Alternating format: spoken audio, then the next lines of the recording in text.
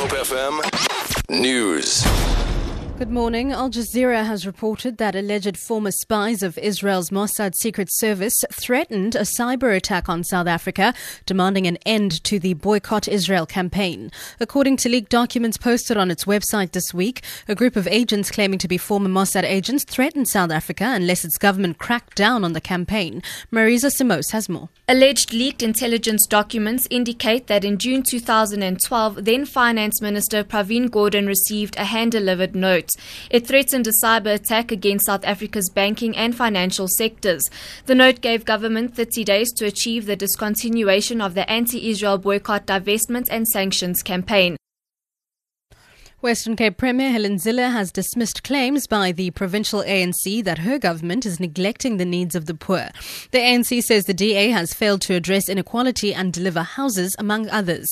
This emerged during the debate and replied to Zille's State of the Province address yesterday. Zille says the Western Cape offers a lot of opportunities for all people. Life is much, much better for the poor in the Western Cape than it is in any other province. Poor people are not stupid. They wouldn't come here if life was worse. They come here because life is better. One person has been killed and 3 others injured in a fire which broke out at a home in Wynberg in Cape Town.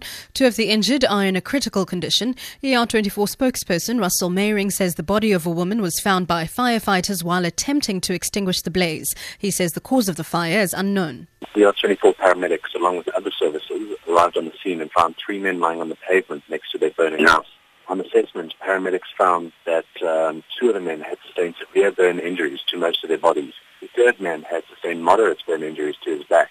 Paramedics treated the patients as well as provided them with advanced life support before they were transported to various hospitals, including Kruger Hospital, for further treatment.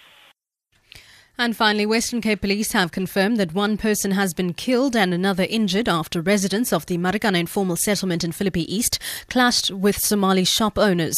Residents looted a number of shops in the area last night, forcing some of the owners to flee. Police are monitoring the situation. It's alleged that the looting was in retaliation for an earlier altercation between members of the Seskona People's Right Movement and a Somali shop owner near the Belleville Magistrates Court. Police spokesperson Andre Trout says the situation in the area is still tense. Police members are still deployed in the area to maintain law and order. The circumstances surrounding the violence are still being investigated. Last night, 2 men were shot, 1 killed and 1 injured. The circumstances are currently under investigation. 11 protesters have been arrested on charges of public violence. For Good Hope FM News, I'm Sibs Matiela.